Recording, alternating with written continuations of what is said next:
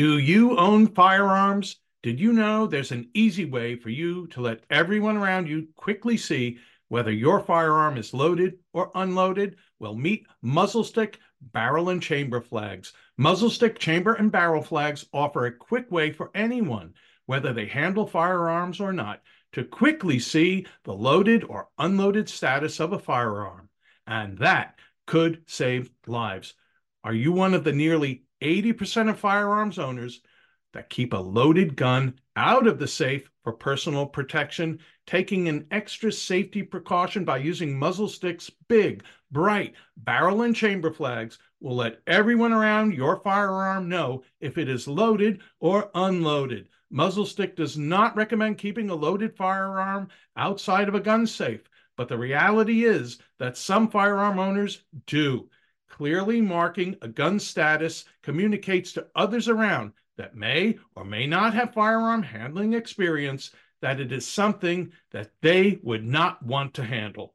Muzzle stick is not intended to replace the rules of firearm safety. However, their chamber and barrel flags give firearms rapid and clear identification, which could result in saved lives. It's time for you to do everything you can to be a safe and responsible firearms owners. Head over to muzzlestick.com. That's MUZLSTIK.com today to place your order. After all, we all only have but one life. Hello and welcome to the Victor Davis Hanson Show. This is the Friday News Roundup, so we're looking at a lot of the news from the week, and there's been a lot on Trump.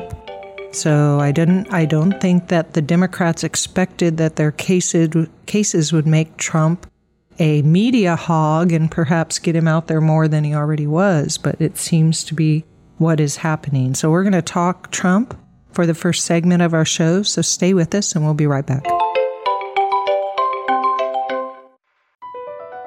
Across America, BP supports more than 275,000 jobs to keep energy flowing.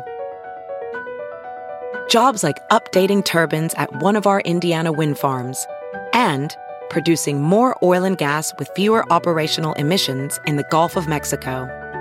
It's and, not or. See what doing both means for energy nationwide at bp.com/investing in America.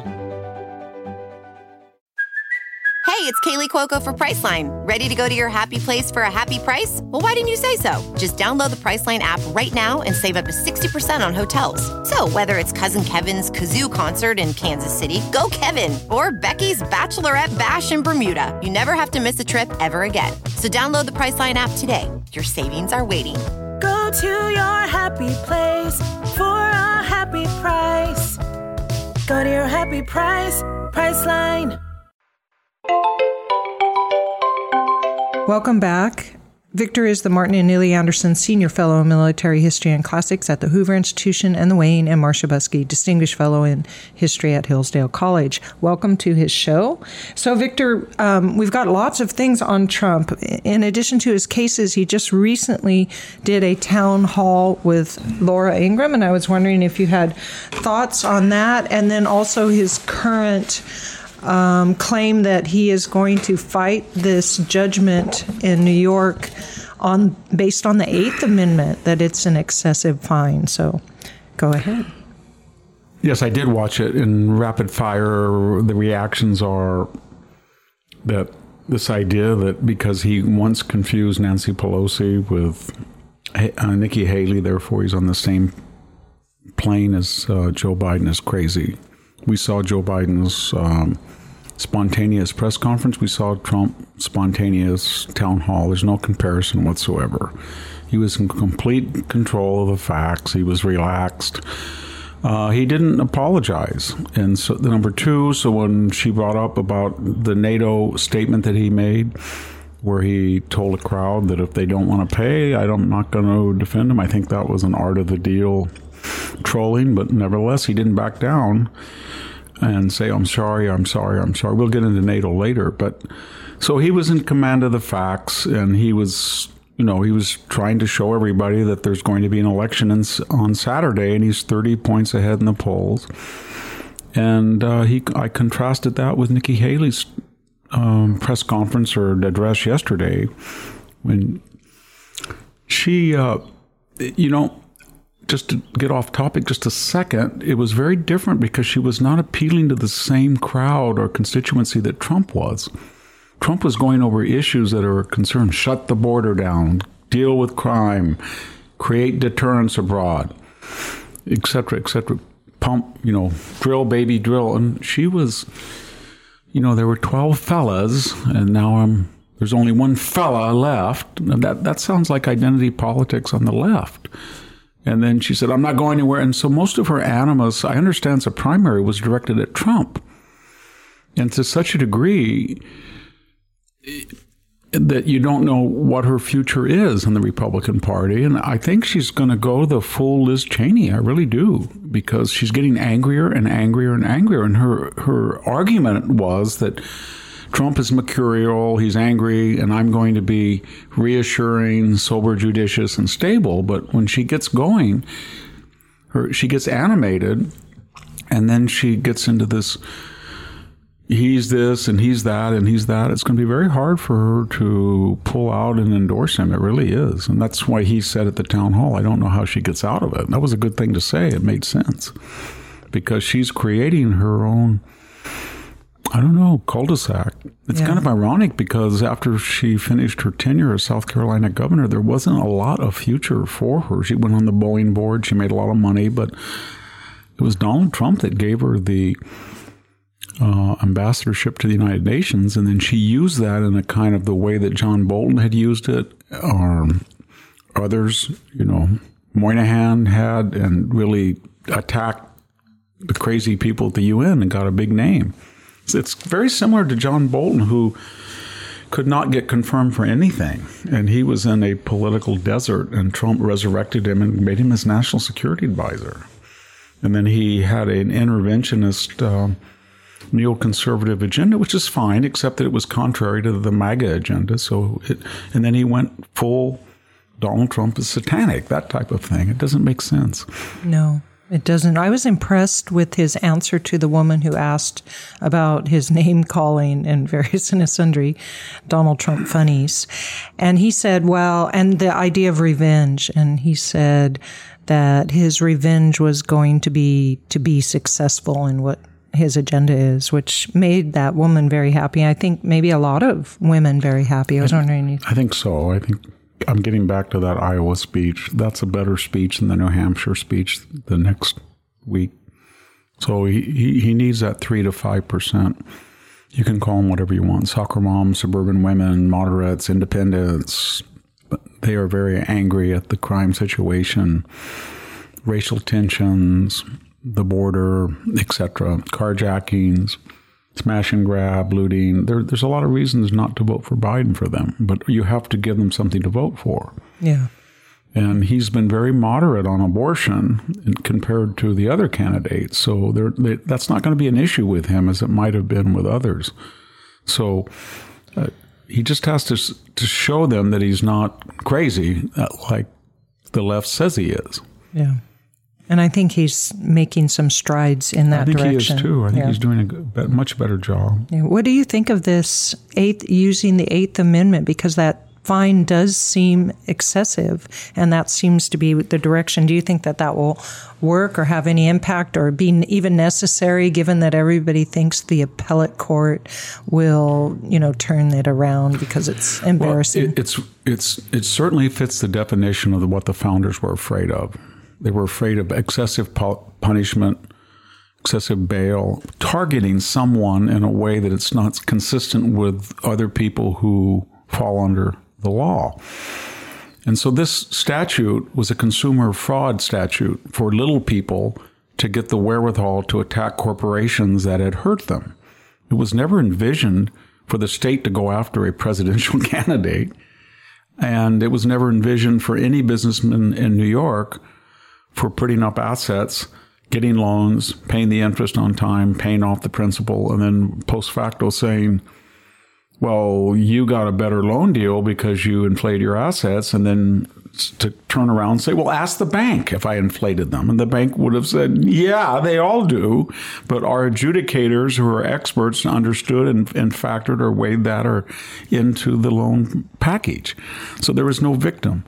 So how can you, then you look at, so my point is, the New York Times even said no one had ever been prosecuted under this statute before, this consumer fraud statute.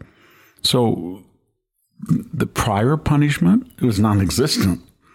The contemporary, non-existent. It's only Donald Trump. And then you factor in further in the equation, she ran her campaign and raised money promising to get Donald Trump. And then just like E. Jean Carroll at the announcement of the verdict, she had to high five and spike the ball. She said, I'm going to go after his assets. That was a very stupid thing to say, because what she was basically saying, 30 days, the judge and her, because she brought the suit, basically, when you say excessive punishment, it wasn't just the $355 million fine. And remember that had been increased $100 million more than she had asked for. Now, why was that? That was only increased because the judge took one look, as did Letitia James, at his portfolio, and they saw all this cash, and they wanted to grab it. So they increased beyond what her wildest dream had been at the outset. And then she was, as I said, she was high-fiving and essentially saying that she was going to go after, and he's paying $87,000 a day in interest. So she's going after that in 30 days. But as for the clause in the Eighth Amendment about excessive punishment, if you tell the accused and convicted of this civil crime, if that's what we want to call it, that he can't practice business for 3 years in New York, his 2 children, who are the people who run the company, can't practice business, and you have a retired federal judge that you appointed, I mean, that's kind of like judge, jury, and executioner. There was no jury trial. So, and the judge was smirking and playing to the cameras, and he was just loving it. And he basically had already decided that damages wasn't a question of if, it was a question of how much before the trial started. But if he appoints, and he did, a retired judge to adjudicate all of the business transactions, look what the punishment is then. So I'm Donald Trump, and I've got to come up with, I guess, with my legal fees and the interest in 30 days, it could be up to $400 million. And I've got $83 million to pay Carol. So I'm looking around, and there's all of these vultures on the wire thinking, when does the golf course go up? When does Trump Tower go up? When does the Trump building go up? I want it, but I'm not going to, rush in till the last day. And that's when he's going to be so desperate, he's going to cut. And then she has to approve it. So he has no outlet. Yeah. Everybody knows he has to sell. Who would loan him money after all of this? So, I mean, would you think about it? Say you're a bank or you're a privately wealthy person and you feel bad about this. And you say to Donald Trump, you know what? The interest is about, 6%. I'll charge you 5.5%, and I'll loan you $500 million because you'll pay. You have the assets.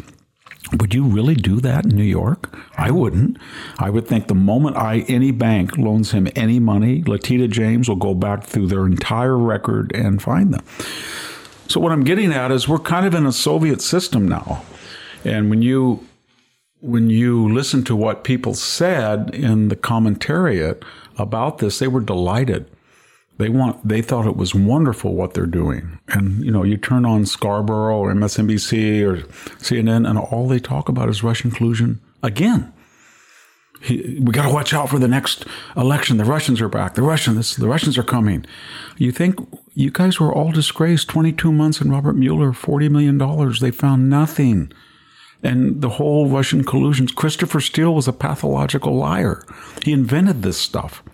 It was illegal to hire him anyway. He was a foreign national. You hid the payments, Hillary, through 3 paywalls.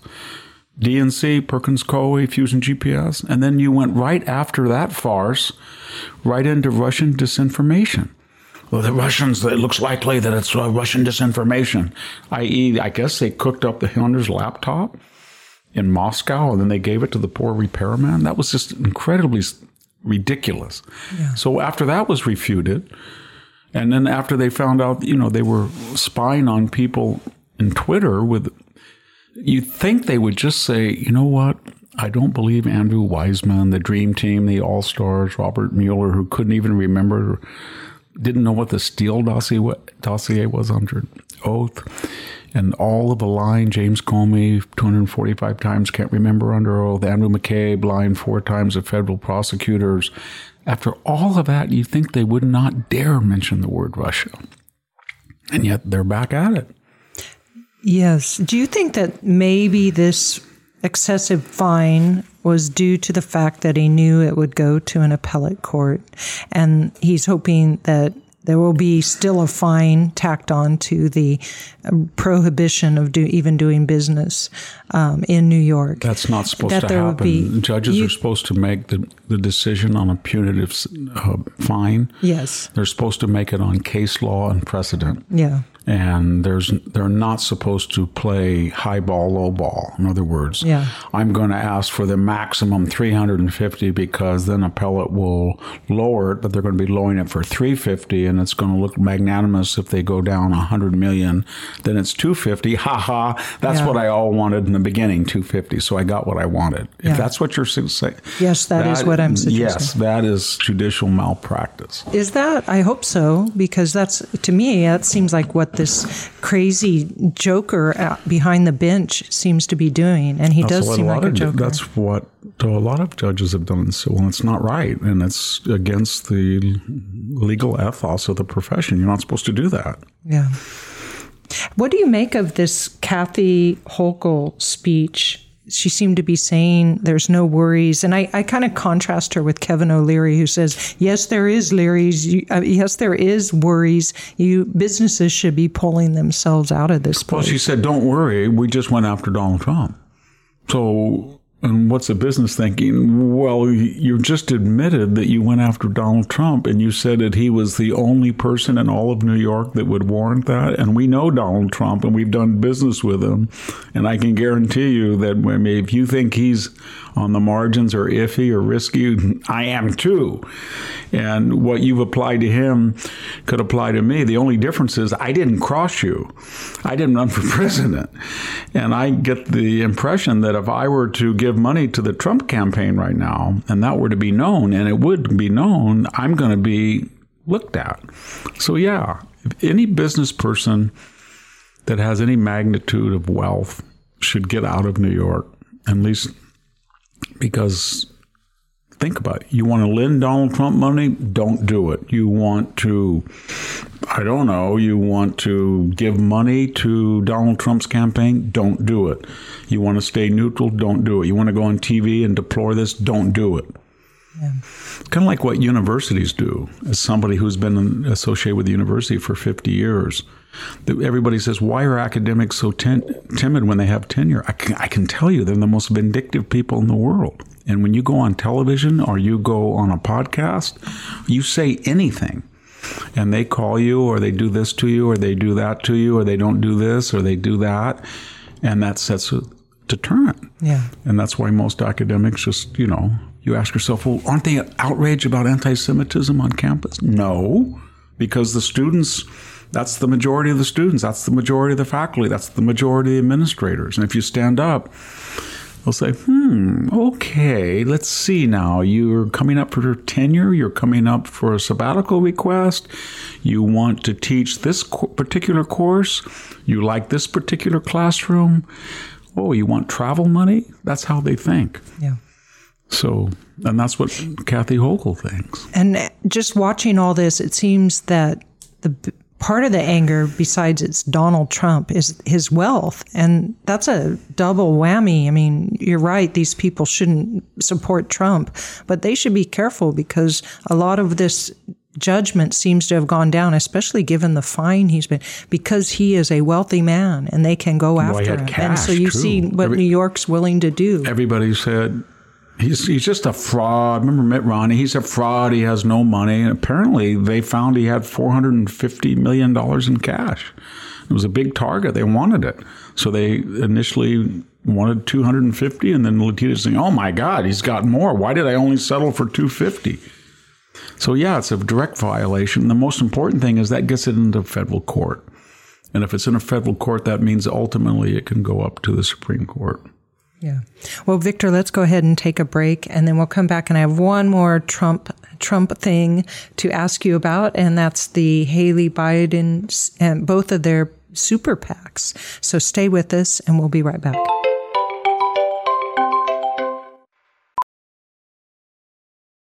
Professional welder Shayna Ford used VR training developed by ForgeFX to hone her skills as a welder. The more time that you spend practicing it, that's what separates a good welder from a great welder. VR training can help students like Shayna repeatedly practice specific skills. Virtual reality definitely helps because the more muscle memory that you have, the smoother your weld is. Explore more stories like Shayna's at meta.com/metaverseimpact.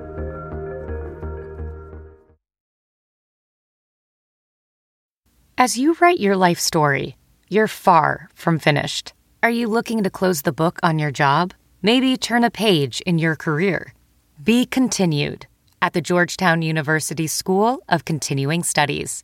Our professional master's degrees and certificates are designed to meet you where you are and take you where you want to go. At Georgetown SCS, the learning never stops, and neither do you. Write your next chapter. Be continued at scs.georgetown.edu/podcast. We're back. You can find Victor on X at VD Hansen and on Facebook at Hansen's Morning Cup. So please come join Victor on those two venues and join him at his website, victorhansen.com. All of the work that he does gets put on there, and it has VDH Ultra material that is posted 3 times a week, and you can join to read that material for $5 a month or $50 a year. So we'd love to have you. Victor, so I was noticing that both the Haley and Biden super PACs seem in the last months, I believe, to be outraising Trump's organization. And I was wondering, what do you think that means? Well, Haley has outraised Donald Trump in the last month. I think he has more cash on hand because obviously he's the front runner and going to get the nomination. But Biden has 3 times the amount of money, and he has no legal exposure. He should have 10 times the legal exposure of Donald Trump, given what that family did. And yet, that's the way it is. And I had been speaking in December to a number of groups, and I can tell you that a lot of people I talked to were not going to give money to Donald Trump. And they were not giving money because of the abortion issue to Ron DeSantis, and they were looking at Haley. And the question that everybody has is, it's $64,000 question. Haley is not going to get the nomination. She's either, as I said before, she's either running in case he gets in federal prison or something, or she's running because she wants to be Liz Cheney and go full never Trump insanity, or she wants to go George H.W. Bush 1980 and just go through the motions and get some job from him, or I don't know, she thinks she can actually win, which is unlikely. But there's a lot of people giving her money, and the question is then, when she gets out and is defeated, will she do what Ron DeSantis did? He just said, I can't win. I don't see a pathway. I'm getting out, and people who are supporting me financially or emotionally or politically help Donald Trump, the nominee. Yeah. And she could do that, would do a whale of good for her. And I don't see that coming right now. It's hard to see what she's thinking, but what are the people who are giving her money thinking? Because she's not going to win. So why are they? They're giving money because they are terrified of what Joe Biden has done. They look at the $36 trillion debt. They look at the $6 to $7 trillion he's borrowed the last 2 years. They look at the crazy border. They see that smash and grab and carjacking is coming to their neighborhood. They look at what's happening overseas, Afghanistan, Ukraine, Hamas. They look at everything. It's a mess, and they don't want it. But they go back and they look at Donald Trump, and they say to themselves, that was really good. I made a lot of money. Everything was stable. The country was coming together. But, he tweeted all the time. He's so crude. And I can't go to the country club. I can't go to the private club. I can't see my friends and then say, who are you going to vote for? And I'm going to say Trump. And then someone's going to say, but you hear what he called Nikki Haley a bird brain. You hear what he said about NATO? You hear what he said about... How can you do that? They don't want to put up with that. So they want to go to a Romney-McCain figure. That's fine. I think that's great. All they have to do is pledge that when that fails, they'll support the nominee. And what do I mean that? Because in 2008 and in 2016, the more conservative of the candidates did not get the nomination. And a lot of people sat out 2008, and that destroyed John McCain. A lot of people sat out with Mitt Romney in 2012. That destroyed. A lot of them sat out with Donald Trump. So for the Republicans to say the lesser of two evils, even if that's your philosophy, you all have to unite and endorse the nominee. Yeah. And that's important. Yeah. She does that. Yeah. And if she doesn't do that, she's through politically. Well, let's look at one last thing about Trump, because he didn't make that statement about NATO where he basically said, and these are my own words, but if European members do not pay up, then Russia or Putin should do what they see as necessary. That was a rhetorical to scare the person or shock them into saying, oh my God, here's what he was thinking. Here's what he wanted. Tells the rally that, so the Europeans, he says he said that. I doubt he even said it. But he says he did to a European leader. So then the European leader goes back to the EU and NATO club and says, man, this guy is effing crazy. We've been getting away with 1.1% of GDP. If we don't do 2%, he might just sit back when Putin knows that and he could go in. And that's what Trump wanted. So then they call up and say, okay, we'll pay the 2%. But the bottom line is this. If you total the population of Europe and NATO together, the EU and NATO, and you can do, they're not the same, but they're similar. And you total the GDP, it's larger than the United States, number one. Number two, it's the North Atlantic Treaty Organization. It was formed with the idea of France and Britain and Canada and the United States and the countries that were overrun in May 1940. It didn't ever conceive of former Soviet republics or Eastern European. I'm glad that it is. But the point is, it's so big and it's so large now that does anybody really think that these people are going to go to war for Latvia or Estonia? I don't. They're not capable of doing it. They don't have the wherewithal. So what I'm getting at is they have the potential. They have a bigger population base than we do. They have more GDP than we do. And they're closer to what concerns them, like Ukraine.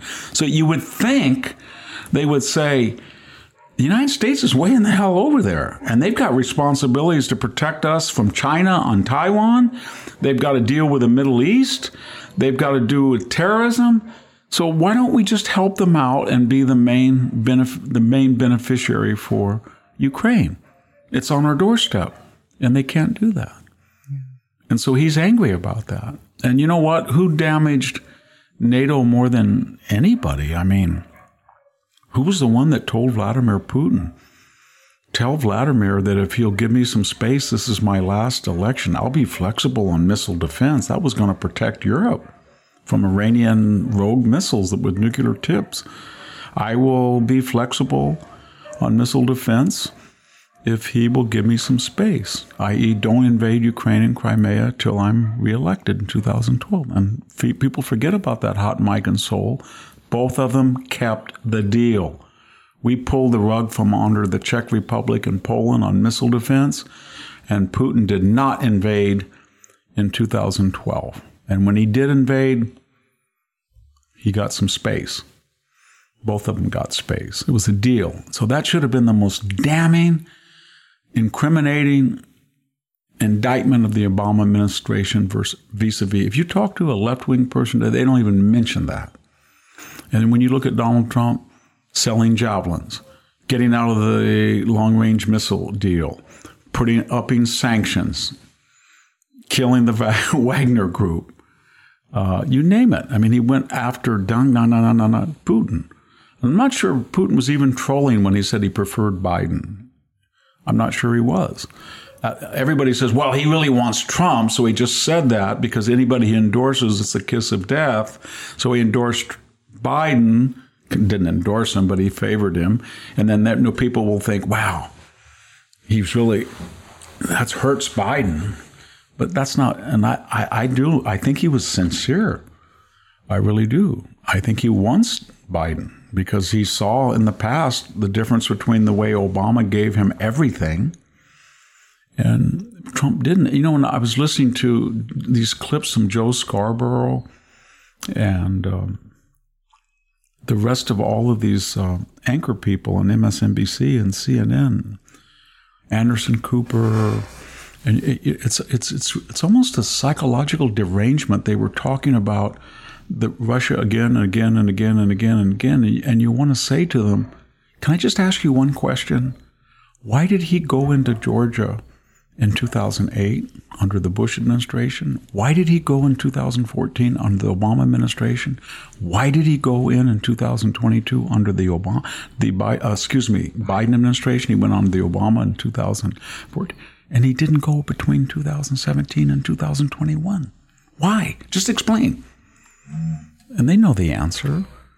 If he was, I don't know, I guess you could say that, think of the logic. They might say, well, Victor, he colluded and helped Trump, so as a favor to Trump, he didn't go in. Oh, I can't say that because that would be a favor to all of us because he didn't go into Ukraine. So they can't get the story straight because they're so clouded with hatred of Donald Trump and the MAGA people and the country between the coast. Yeah. Well, let's turn away from Trump things and go to Harvard once again. And back in the news, they have a new interim president, Alan Garber, but they have a new problem with anti-Semitism. Perhaps no surprise, but a poster that has a Jew holding two nooses around the necks of an Arab and a black man. That was posted first on social media, but then the Harvard faculty and staff for Justice for Palestine posted it on campus. And while they've taken it down and apologized, it seems like everything seems to be coming out of the cracks of the Harvard They can't help it. They can't help it. Everybody's shocked. They made the anti-Semitism committee, and they had a guy in there that they had to get rid of that wasn't very anti-Semitic. And in this case, the chairman of the history department, Chalhoub, he was out endorsing the the boycott of Israel. And then we had this Johnson professor who's trying to make the argument from the river to the sea doesn't mean what it really means. The elimination of Israel from the Jordan River to the Mediterranean doesn't mean that. And so what I'm getting at is it's so embedded with serial chronic anti-Semitism that when they make a committee or they tell everybody, be on your good behavior, this Bill Ackman guy and these donors, they're getting really angry at us and we're getting some really bad publicity. So everybody just cool it for a while. They can't even do that because it's like a tick. It's second nature to them. And they've done it for so long, they think, well, what's wrong with having a guy with a Jewish Star of David on his hand about ready to be macheted in the picture when he's trying to hang a black man? I guess it was Muhammad Ali. And another Arab man, I guess it was Nasser, and they're quoting, or at least they're referencing Malcolm X, Stokely Carmichael, one of the biggest anti-Semites, pro-Hitler, black militants there were. So everything about that was crazy. And all they had to do was own it, and they still can't do that.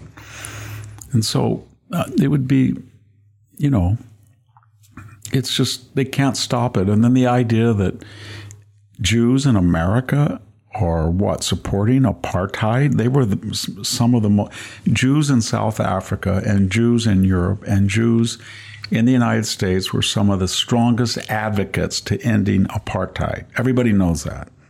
And they know in the civil rights movement that Jewish Americans were more liberal than average Americans, if I could collectively stereotype people, and they were more likely to go down and be freedom riders and go in the South. Everybody knows that. But they really, the radical black movement likes to equate wealthy Jewish successful people as white colonizers and imperialists and capitalists. And so there you have it. There you have it. Well, let's go to a break and then come back and talk about the trans basketball player injuring young women in a basketball game on the court. Stay with us and we'll be back.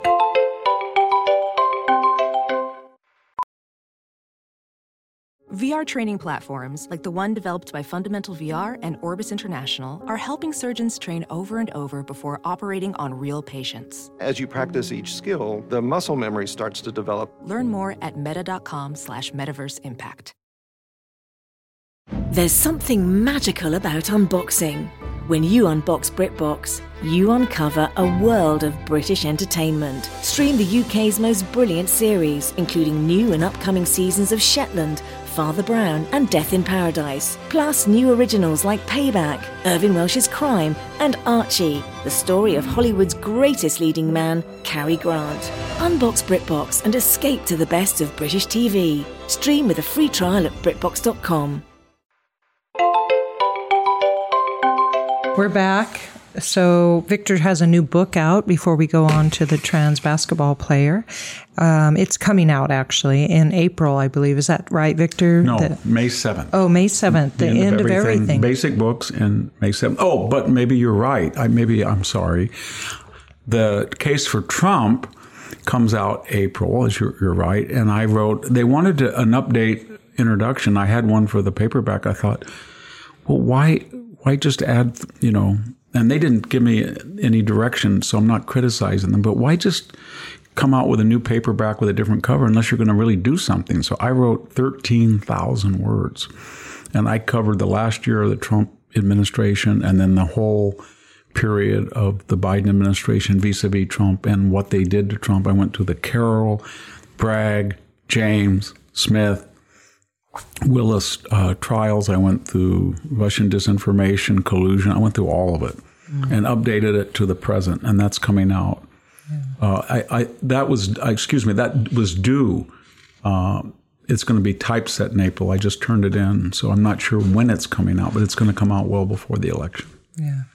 Well, have you seen the tape? It's just horrible, of the trans basketball player who injured a young woman right in the middle of the game, and I believe he injured her back, but he had injured two others previously. And these, I think it's college, are not addressing this problem. I mean, it's very dangerous. They'll address the dangers of playing in football and require all sorts of pads, but they're not going to address this in women's sports. It's crazy. The left it's always been, because it has a shared Soviet ideology, and the Soviet ideology is the party line comes first, and everything else is collateral damage, and you don't mention it. So if the party line is transgendered people comprising traditionally like 1/100 of 1% of the population, if you can magnify that up to 5, 10, 20% of the population, then it's the new civil rights after women, Me Too, and you had George Floyd. You always need some crisis that you shouldn't go to waste. But now think of all the sports. We had the poor girl, you remember, she was almost knocked out in volleyball when he spiked that ball, that huge man, biological man, right in her face. We had that freestyle mixed martial arts person was almost killed by a transgendered male or a male. And now we have this. I guess their attitude is, we'll just let it go until somebody gets killed. And then we'll just back off a little bit. They don't care. And they've systematically, serially, steadily, insidiously just told young women, we're destroying 50 years of women's progress and for equality of opportunity. So we had all of these Title IX things, we had all these women's records, and now we're just going to let a bunch of biological men that are mediocre athletes but have muscularity and frames that are definitely biologically male, and we're going to let them use these innate advantages to destroy all the previous records and to injure women in contact and semi-contact sports. And if you say anything right, you're a bigot. Got it? Just like say anything about 8 million people, you're a xenophobe or a protectionist or a racist. Say anything about you're very worried that the black crime rate has soared enormously, that rare interracial crimes is 6-to-1, black versus white. The black community, if you want to say that word, and I don't believe in generalizing people by their race, so I don't like these collectivizations, but the militant leadership does. And if you do that, the murder rate is 5 to 8 times higher than the demographics. And you want to say, what's going on? I mean, this last 2 weeks we had the shooter. I mean, can you imagine if a white student went in and shot his black roommate and girlfriend? That's happened at Colorado. Or a white man was sleeping supposedly with a young black girl, and that's 3 black officers in Minnesota surrounded the building, 2 black officers and a fire paramedic, and he shot all 3 of them and killed them. Yeah. Killed 3 heroic black. You would have riots. Yeah, and for our listeners, Victor is switching the race of all of these people in these incidences, and so that I'm just saying that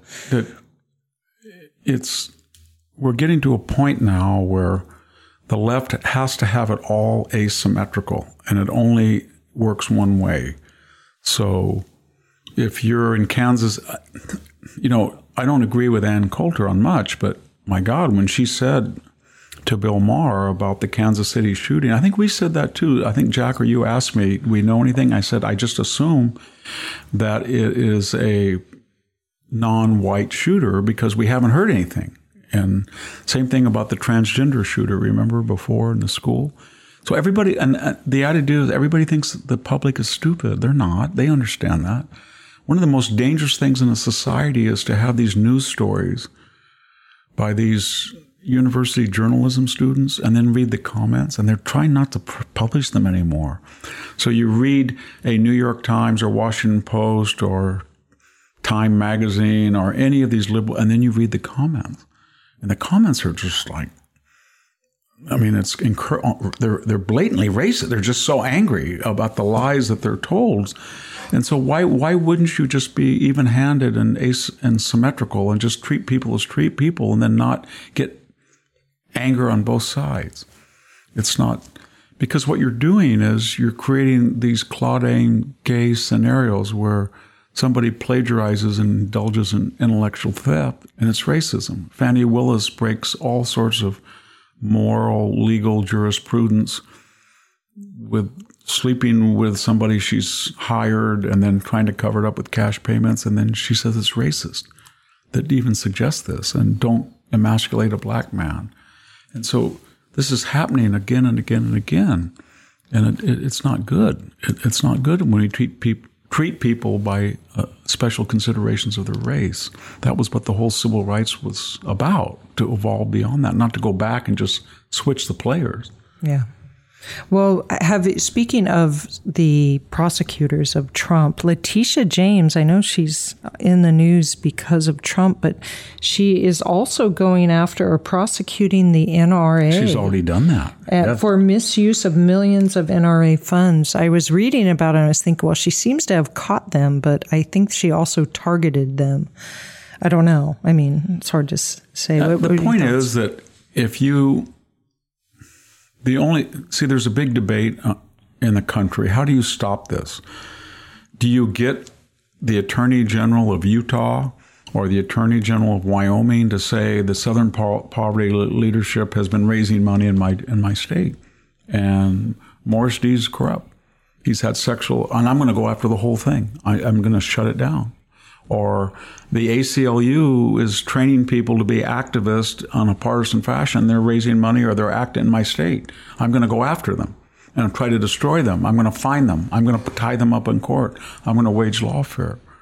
And do you really, we're going to say Joe Biden failed to follow his oath of faithfully executing the laws. And so the border was deliberately and by design destroyed. So we're not going to put him on the ballot in Mississippi. You want that? Is that what it takes to, do you want to say, if we are in the majority again in the Senate, we're going to get rid of the filibuster. If the Electoral College goes against us, we're going to get rid of it. You know what? If we get 4 more liberal judges and we lose 4 Republican, we're going to go pack the court. Is that what they want? Tit for tat to stop it? And do you want a whole, some collusion, disinformation on the other side? And I don't know. I think if Donald Trump says he's not going to, I think there's going to be a lot of pressure on him to get a special prosecutor. And maybe the special prosecutor will have made a movie of Melania. His wife will made a film about Melania or somebody, just the way that Jack Smith's wife's been, on familiar terms with the Obamas. Or Fannie Willis and Greg and Letitia James are all on the left side. You just get a bunch of right-wing people and make them special counsel? Yeah. Is that what you're going to do? And then go after the whole Biden family and bankrupt them? For 10 years? I don't know. Is that what it takes? I don't know. Raid his house? Go back into his garage with a SWAT team? Say, we think there's a file there. Is that what you want to do? And if he leaves, he'll be 83 years old? Is that what you want to do to Joe Biden? Send the SWAT team in to look at every single residence to see if he has a classified file, and then just say, you know what? He said that he had classified files in 2017. He had 6 years to come forward. He never did. We're going to prosecute him post facto. And then we'll change the laws, just like we did with E. Jean Carroll. We'll say that there's a statute of limitation is over.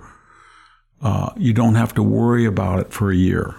You want to go get Tara Reid? Go bring her back from Russia and let's have her file charges. We'll pass a law that says that she can reintroduce accusations. She couldn't because it was past the statute of limitation. Is that the kind of country we want to live in? No, it's not. But you asked the earlier question, do they think we're so stupid that they can get away with this? And I have a feeling they think enough of this. It's contemptuous. I agree with you on the part of the Democrats, but I think they think enough of the voters are stupid enough that they can get away with it. And we'll see in November of this year. Since we're on legal things, I would like to ask you, have you heard this term jury nullification? It's an old term, yeah. Which they seem to be suggesting is juries refusing to convict despite overwhelming evidence. And the cases that I was reading about were the ones that were people were being tried for lying to the FBI, and in the case of the Steele dossier, and they are overriding that, even though the evidence is overwhelming by the jury. It happens all the time. That's what the South did during Jim Crow. If you were a black man and you were innocent and they accused you of rape, and that was what Kill a Mockingbird was. All of the evidence was there, and yet they nullified the evidence and went on their emotions. And every good lawyer or every good judge is aware of that, and a good judge will be very cognizant of that. And that's what change of venue is all about. All of these cases should have had change of venue. Do you think you can get a fair trial in Atlanta or New York or Washington when they go 75% Democrat in elections? It's not, and Fannie Willis runs for office, and so does Bragg, and they're reelected. These are not appointed prosecutors. They went out to the people and promised them they were going to get Donald Trump. So then you're going to go right back to that constituency and say, I want a pool. So every lawyer knows that, and they were trying to tell Trump, just smile, be nice, joke, and then maybe they'll give you a fair shot. If you come in there and you're boisterous and you're combative, they'll nullify the evidence. And they don't like you. And that's why every time you talk to a good... I grew up, with lawyers. My mom was a lawyer and she was a judge, and she would have lawyers over. And I would just, as a little kid, had thick glasses. I was kind of a nerd, and I'd actually crawl under chairs and do stuff when she was working as a research aide for the appellate court and then later. And I would listen to them. That's all they talked about which person could make the defendant amicable or make the jury like them, so they would nullify the jury if the evidence of case. But Donald Trump's attitude apparently was very different. It was going to be, I reject your whole situation. You people are all corrupt, and I will take my case to the people in November. And maybe that was the right thing to do. I don't know, but I think he's basically saying to all of them, I'm going to get convicted by you. I have contempt for you. I'm going to get sentenced to you. And then I'm going to campaign, if need be, from jail. And I'm going to get elected. I'm going to pardon myself. How's that? Well, Victor, we are at the end of our show, and I just had one observation by one of your listeners from Apple Podcasts, and he said, regarding the first Republican vote to impeach Alejandro Mayorkas, it reminds me of a quote from Casey Stengel.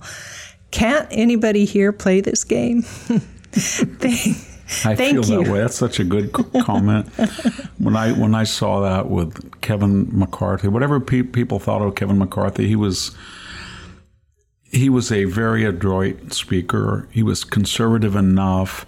He united the party. He went out and got good candidates to run. And then they had vote after vote and humiliated him. And then he had to get back in. He had to say anybody could call a vote. So they went out, and then they had to rely on Democrat votes to get rid of him. And then we had the Mayorkas thing. It's just pathetic. And then you look at the lockstep, ironclad discipline of the left. It's just pathetic. Yeah. And this is the only, remember, we don't have the White House. We don't have the Senate. All we have is this little tiny bulwark called the House. And by the thinnest of threads, we're hanging. We're hanging by 6 or 7 votes. And you would think that on the Mayorkas vote, that you would think that McClintock, of all people, or Ken Buck, of all people, and forget what their futures are, whether they're going to run again or not, you'd think they'd say, well, I think this might be a good bill, but I've got to stick with my party. And, about the Mayorkas was bragging about the comprehensive immigration bill and all this that they voted, finally didn't take part of, but that was part of the argument. And people were saying, no, don't listen to the guy. He's a liar. He's been lying. He has. And we need to impeach him. And they would have said, well, it might be a bad precedent, might not. But you know what? It needs to be said. And whatever damage I do by impeaching him is not as much damage as I do by fracturing this thin coalition. That's all we have between a traditional America and this nightmarish Orwellian neo-socialist project. And yet they couldn't do that. They couldn't do that. Yeah. Life is a question of 51% so often. So often you have to make a decision that's 51%. You don't have to be perfect to be good. No. And yet they have these absolutists and Puritans that think that they're going to be just going to, how dare you suggest that I should impeach the haven't been Homeland Security. Hasn't been done before. No, but we haven't had a guy like that before either. And we haven't had a border like this before. No, we don't have a border. So I'm really upset with there's some wonderful people in the House, but there's about 12 of these people that get on their soapbox and they start making these lectures. I'm so tired of them. Sickening. Yeah. And they can't even get their act together. They should say to the American people, you don't have the Senate, you don't have the presidency, you do have the Supreme Court, but you don't have any of the federal courts or any of the state courts. We are the only chance you have. And we're going to act professionally and responsibly and united. And when we say we're going to do something, we're going to ensure that everybody's on board and we're going to do it. And then we're going to show that we're sober and we're competent. And then you're going to vote us 30 more members along with the Senate. And then we can save the country. But they can't even do that. No. And just to finish the comment off, he said, thank you, Victor Davis Hanson, for your leadership, intellect, wit, and wisdom. We would like to thank our listeners for their leadership, intellect, wit, and wisdom as well. So thanks to everybody who is listening. And thank you, Victor, as well. Thank you. And I read so many of the comments and emails, and we have a very, very bright audience, that brighter than I am, because they keep bringing things to my attention. Yeah. and suggestions, both polite and not so, and I try to listen and learn.